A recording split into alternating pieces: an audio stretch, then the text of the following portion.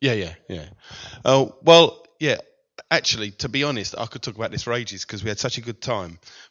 And I'd never done this sort of thing before, and I wasn't quite sure what to expect. And Lindsay and I set off on our own at first, walked down John's Road. 20 yards from John's Road, we met a lady, and Lindsay says, "Good morning." And she says, "Good morning." And we end up praying for her, and we pray for a friend in America who's got breast cancer and doesn't have any health insurance, and she ends up in tears. And I'm thinking, whoa, we're only 20 yards from John's house. We've not even made the high street yet. But yeah, and there's a number of things that happened that were really good fun, and really, Lindsay just opened the door for me to give my testimony to people, without warning me, of course, that he was going to do that, and that went really well. It was great, But there's many of you probably know there's a shop in Orpington High Street called Skunk Works that sells drug paraphernalia. It doesn't actually sell drugs, but it sells the paraphernalia. And, we hate the shop, but we love the people who work there, and we don't want it in our high street, really, but we don't want them to be unemployed either. So we were kind of debating that, and so Lindsay says, right, we're going in. It's right, oh, good. So we stood outside and had a little prayer of protection first, then we stormed in, 4 of us, and we got such a good reception. Lindsay ended up behind the counter praying for this guy, and his friend came in and he said, "Don't go, I'll pray for you as well." And, prayed for him too. And he was a lovely guy, wasn't he, Lindsay? He really had a spirit about him, and he was a man who's not averse to problems. I mean, he's got a big scar right across his face where he was attacked by somebody with a knife, and you know, but you could just tell, even though he said, "I don't believe in God, and I believe, in other things and that." And Lindsay said, "That's fine, but we believe in God, and so we're going to share him with you, and whether you like it or not." And I think we really blessed him, and we had a lovely time in there in the end. And I thought to myself, why was I so worried about going? When we were going in, I was thinking, oh, this is going to be bad because they're going to, not be good people in here, and it just shows you what prejudices you have, But we had a great time. We just prayed for loads of people. And I just want to say that Lindsay taught me the meaning of the word boldness on Friday. So thank you, Lindsay. Bless you.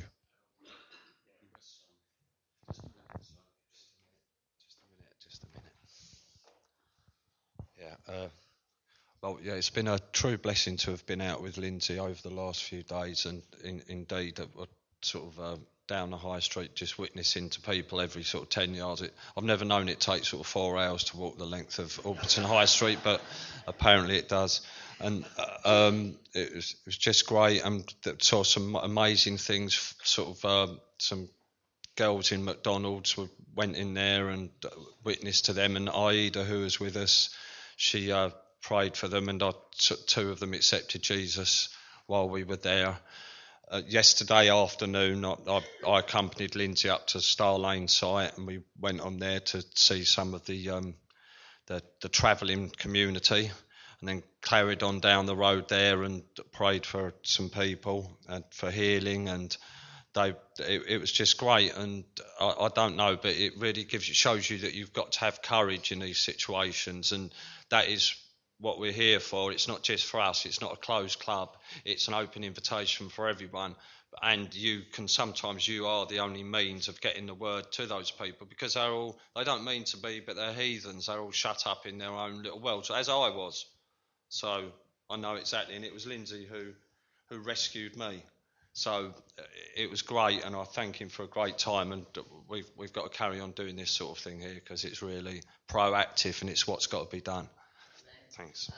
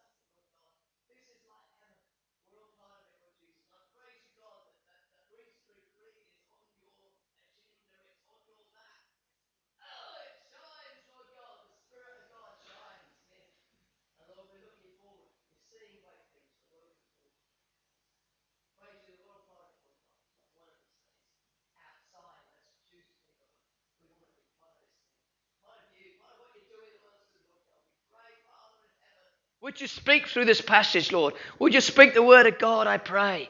Would you speak, Lord God, I pray, Father, if I could somehow go and sit down again and you could just say this yourself, Lord, I'd be grateful. Lord, I just pray, Lord God, that you will speak and speak to us and cause it a reality in our life, Lord, to be outworked in our life, I pray, in Jesus' name. Amen. Amen. I'd love that. I kept on saying to old John, you do a better job preaching this passage, but Spirit of God will do it, hopefully. Okay. Authentic. That's the word John said to me sometimes in all our conversations through the week. Authentic. I want to be authentic. Don't you want to be an authentic Christian? I don't want to be a play actor. I don't want to be somebody who's been brought up with this stuff that's just going through the motions, that is just sort of, we're just churchy people and we do churchy things and say churchy things and pray in a certain way. I want to be a real Christian. I do. And I know what a fake I am. And I know how weak I am and how lacking in confidence I am. And I know all this stuff. I told all the men's group on Monday night. I am just nothing and I feel nothing. And you do as well. I hope. Unless you're super Christians. God has chosen to use people like you and I. People that feel our weakness. And he's challenging us. And the phrase that he gave me, I hope it was him. And the phrase I've got for you this morning is a challenge. And we always don't like challenges because they're scary. But the challenge for this morning I can call the great alternative. The great alternative. And I want to put you in the picture. I want to read a passage. It's quite a long passage, but we will preach halfway through the passage, all the way through the passage. We'll try and get what I believe the Word of God is saying. And it's 3,000 years old, but it might as well be for the 21st of April, whatever date it is, 2013. It is absolutely applicable to today, to us at Green Street Green, us that live in Christendom in this time of our existence. Let's read it. I just give you the background. This could be very much like 1939, maybe. Like the beginning of Dad's Army. Who do you think you're kidding, Mr. Hitler? Where you see the sort of Nazi arrow pointing towards England, and it's pointing and it's poised at England to take over, Can you get the picture? And it wasn't Neville Chamberlain in this passage. It wasn't Churchill. Attlee, one of these guys. It was a guy called Jehoshaphat. That's the background. Let me start. If you want to look for it in the Bible, it's 2 Chronicles, chapter 20. You might spend the whole service trying to find Chronicles, but it's 2 Chronicles, chapter 20. So if you want to listen to it, that's fine. But it's a great passage. It's a fantastic passage. You'll see what I mean when we get going. What a passage it is. Okay, here we go. Verse 2. We've got the king here. Word reached Jehoshaphat that a vast army is marching against you from beyond the Dead Sea from Syria. It's already at En-Gedi. Jehoshaphat was badly shaken by this news. Now, I don't know if you've had in your life things that have knocked you off your horse. Badly shaken by this news. And sometimes we think when these things happen, we think we blame the devil, we blame everything. But sometimes God uses these occasions where it all seems to be messy. It doesn't seem to be like sweet and serene and gentle and nice and all gooey. It's a flipping mess. And we feel like we're so useless as Christians. We get into a panic and we fall off our horse and we feel so useless. And yet God chooses these things to get us praying, to get us back to Reality Street. There was some great Christian, I don't know who he was, but he's a good bloke, I'll give him a medal. He said, God lives at Desperation Corner. Isn't that great? God lives at Desperation Corner. And if you look at the corner of the street that he lives on, Desperation Corner, it's called Reality Street because it gets us back to being real again. We say, God, I can't do this stuff. Every time I put my cross on my shoulder, I can't do this stuff. I'm scared. And when God says, go into that place, talk to that bloke, he looks like he's going to bite my head off. And I say, God, I can't do it. Reality Street. That's what God is calling the great British church today, to Reality Street. We've got a country that has been taken over by political correctness, where we're not allowed to talk about Jesus freely in case we upset somebody. The enemy poised at the gate. Do you see it? Yeah. The great British church. Right. Yeah. Who do you think you're kidding, Mr. Satan? Really? This is it. This is the Spirit of God speaking. He's saying to the great British church, you are the answer to the enemy. Only the church in Great Britain is the answer to what we're facing. Lord Jesus. We're all he's got. Right. And that's how we felt at the beginning of the Second War. My mate Merrill confessed his weakness. And I stand with him, we all stand together. When Winston Churchill addressed the crowd, he said, I don't offer you anything, I offer you blood, I offer you sweat, I offer you tears. He knew the score more than anybody. He knew that by rights we should be invaded. But he believed in victory. Isn't that great?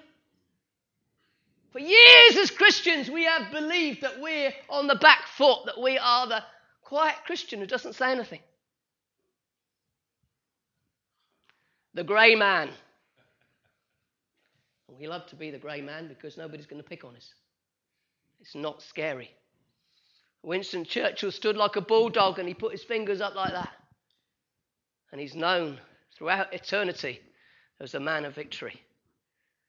God's saying to you, Adrian, you're a man of victory. We could go through every name. Lindsay Heyman, you're a man of victory. And I want to argue with God. I want to say, God, you got the wrong man. I'm not a man of victory. I'm a man of failure. I'm a man of nervousness. I'm a frightened little boy who's only 10 years old and he's sitting in that classroom and the teacher's talking to him and he's wanting to wet himself. That's me. Maybe that's you. But we're all he's got. Badly shaken. Let's press on. And he determined, I love this bit, he determined to beg for help from the Lord. So what did he do? He announces to all the people of Judah that they should go without food for a time in penitence and intercession before God.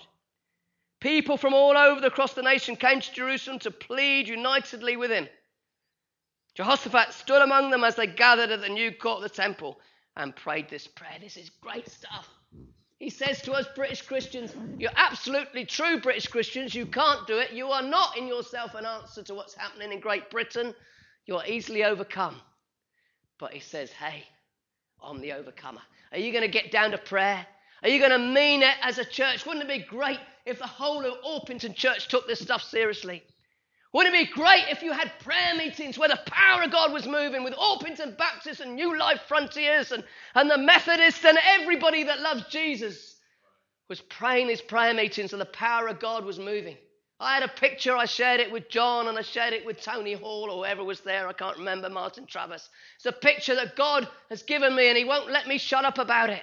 And it's a picture of the pastors and they're kneeling down with the bums in their ear and their heads next to the heads of the other pastors. And they're praying. There was a whole group of them, maybe 5 of them, and they're not praying for their own church. They're praying for the other man's church. And they're weeping and crying. And the emotion is there. And God is saying, this is what I want in Orpington. This is what I want throughout Great Britain. I want pastors to lay down their false pride and false humanity and say, we can't do it, God. We cannot see Britain turn round. We're begging for help. The power of God to move. Let's carry on. See what happens in this incredible situation. It's incredible stuff in this passage. O Lord, our God, our fathers, the only God in all the heavens, the ruler of all the kingdoms of the earth. You are so powerful, so mighty. Who can stand against you? Oh God, didn't you drive out the heathen who lived in this land? When your people arrived, didn't you give this land forever to the descendants of your friend Abraham? Your people settled here and built this temple for you. Truly believing that in a time like this, hear the word of God, at a time like this, whenever we're faced with any calamity such as war and disease or famine, we can stand here before this temple, and before you, for you are here in this temple. And we can cry out to you to save us, and you will hear us and rescue us. I want to say what happened this morning when the Spirit of God was here. This is what God is doing amongst you. This is not just good music that is causing our emotions to get stirred up, and so that's what's happening. This is the Spirit of God stirring up, and he's saying, church, I want you to worship. I've appointed worship leaders and worship players, and your appointment in the church is because I want your church to start to worship me, because I want to exist in your temple. Because you're facing war. You're facing calamity. You're facing starvation. And believe me, I am not blind. Don't you see the war that is amongst us, where I could be arrested tomorrow for carrying a cross in London? I already had 2 street constables having a go at me, wanting to know what I was doing. There is a section of law where I could be arrested already if I walked through a certain part of London. I hope you paid a bail. Starvation. We have developed a comfortable Christianity where as long as we sing these choruses and do this and do that, that's the comfortable stuff. But we're starving. We're starving spiritually. We're living in a nation that is starving spiritually, where I can preach in India and I can see the Holy Spirit move. I do the same thing in Great Britain and nothing happens. Because we're starving spiritually. Hallelujah. God saying, for such a time as this, today, I'm calling you to come to the temple and to take this worship thing seriously.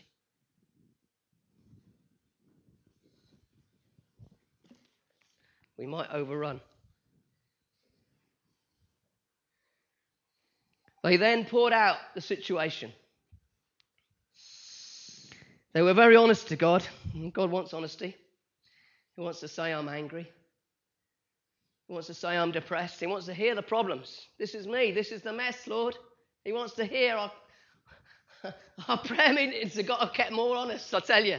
We've got to be so honest in our prayer meetings.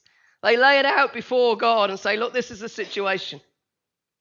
And we get to a verse which I want you to cut out of your Bible, hopefully an old one. And I want you to stick it on one of those fridge magnets on your fridge. And I want you to have this ingrained in your very spirit. It's a great verse. It's fantastic. Here we go. Verse 12. Jehoshaphat, we don't know what to do, but we are looking to you. Isn't that fantastic? Isn't that what the church, if we're honest, we have our conferences, we read our books, and we have everything going for us. We are high sophisticated, high technology Christianity. But the truth is, we don't know what to do, and we're looking to God for the answers. When I walk out of my comfort zone down into the street, I'm saying to Jesus, I don't know what to do, but I'm looking to you. Walk past a casino in Albania, heavy duty atmosphere of drugs and people holding hands with each other and doing all sorts of stuff in the street, and there's casinos everywhere. And God said to me, go in and pray. I'm going to say God said, I don't know whether it's God or not. I got an idea in my head to go in and pray for the manager. I talked to the guy and he says, the manager's upstairs. I go and see the manager. And there's this heavy duty bloke who looks like your criminal friend on the cover of that book last night. And I'm thinking, I don't know what to do. The only thing I've got from God is that I've got to go up and pray for him. Story of my life. I don't know what I'm doing. I really don't. So I say, are you the manager? And he says, yes, I am the manager. I said, I've been called to come in here and pray for you. Oh, that is very nice. No, I want to pray for you now. Oh. I grabbed his hand and pulled his hand towards my chest. As I did that, the Holy Spirit came on me. Holy Spirit came on me. The presence of God came on me. And I'm praying in tongues with this guy with his hand against my chest. And after about 2 minutes of this going on, beautiful feeling the presence of God, I suddenly thought, hang about, this looks really weird. I'm standing here holding this man's hand. And I thought, I better stop now. You think I'm a bit funny, And that was me. But the Holy Spirit had different plans. Carried on praying, and eventually I let go, and he was totally stunned. Kind of, wow. And you know what? I didn't know what to do then. I didn't know what to do. I just said, okay, thank you very much. I went out. And it happened yesterday. Big black Land Rover. Big black effort. Millions of pounds worth of vehicle there. And I felt the Lord saying, pray for that man in that vehicle. So I knocked on the window. And he pushed the button down. There's a big guy there, heavy duty. And I didn't know what I was going to say to him. And I said, I'll work under the authority of the Holy Spirit, I said. And he looked at me and I said, and God's told me to pray for you. Is that right? I said, what's your name? He said, no, you don't know my name, man. See what's going on here. You don't know my name. I don't know what it's about. I prayed in tongues a bit. I prayed for his family. I prayed for him. But I only know that's part of God's plan. God is saying, you don't have to know the whole story. Just do the little bit I tell you to do. We don't know what to do, Lord, but we're looking to you. And then what happens then? I'll move on very quickly now. But somebody in the audience, the Spirit of the Lord comes upon him, and he starts prophesying. And the Lord's saying to us British Christians, I want you to see the prophetic coming into your prayer meetings. And you will speak and you will say things. We had a situation with David Woods, a lovely young pastor. We're praying for people, and then he's starting to operate under the prophetic. He sees pictures when he prays for people. He's only a young fella, isn't he? Shining, an ex-policeman. And he says to this woman, he says, I see a picture of a young girl doing hula hoops. And she's really happy. And you've lost it because you're not happy anymore. Because you used to be a lovely, happy child. And you're not anymore. And she says, it's true, I'm full of fear. See, that's the prophetic. That's the prophetic. It's so powerful. My wife, she said to me one day, we've got to go to the art block because there's a woman in black that's going to come out of the art block. And I got to talk to her. And I thought, flipping heck, this is a bit scary. And a woman in black comes out of the art block. And my wife says, I've got to talk to you about Jesus. And she says, no, don't talk to me. I'm a Satanist. You don't want to talk to me. And Debbie says, yes, I do, darling. My Jesus went to hell for you. And she starts preaching. And my wife is the timidest person. And she starts preaching. She's on a roll. I didn't get a word in edgeways. Before long, there's a great crowd round. The whole art block came out. And my wife, my timid wife, is operating on the Holy Spirit. The prophetic. God wants to bring this stuff into our experience. Yes. Let's press on. Just a few more fridge magnets. The Lord says, don't be afraid. Don't be paralyzed by this mighty army. Here we go. Fridge magnet number 2. For the battle is not yours, but God's. Cut it out. The battle is not yours, but God's. Tomorrow go down and attack them. You'll find them coming up the slopes of Ziz at the end of the valley that opens into the wilderness to Jeruel. But you'll not need to fight. And here we have fridge magnet number 3. Ready? Take your places. Stand quietly and see the incredible rescue operation God will perform for you. Take your places. Stand quietly. Don't be afraid. Don't be discouraged. Fridge magnet number 5. Go out there tomorrow, for the Lord is with you. Go out there tomorrow, for the Lord is with you. Jehoshaphat fell to the ground. He fell to the ground. He meant business with God. You know what he does? He gets his praise troops into operation. This is what happens. Early the next morning, the army of Judah came out into the wilderness of Tekoa. On the way, Jehoshaphat stopped and called them to attention. Listen to me, O people of Judah and Jerusalem, he said. Believe in the Lord your God and you will have success. Believe his prophets, everything will be all right. After consultation with the leaders of the people, he determined that there should be a choir. Can you get this, guys? There should be a choir leading the march, clothed in sanctified gardens and singing this song. His loving kindness is forever. And as they walked along, praising and thanking the Lord, at that moment, as soon as they began to sing and praise, the Lord caused the armies of Ammon, Moab, and Mount Seir to begin fighting amongst themselves and destroyed each other. And they returned to Jerusalem. Jehoshaphat, full of joy, marched in Jerusalem accompanied by a band of harps, lyres and trumpets, and proceeded to the temple. And as had happened before, the surrounding kingdoms heard that the Lord himself had fought against the enemies of Israel. The fear of God fell upon them, so Jehoshaphat's kingdom was quiet, for his God had given them rest. Now I believe, Lord, that we have heard a challenge to Green Street Green, but to the British church.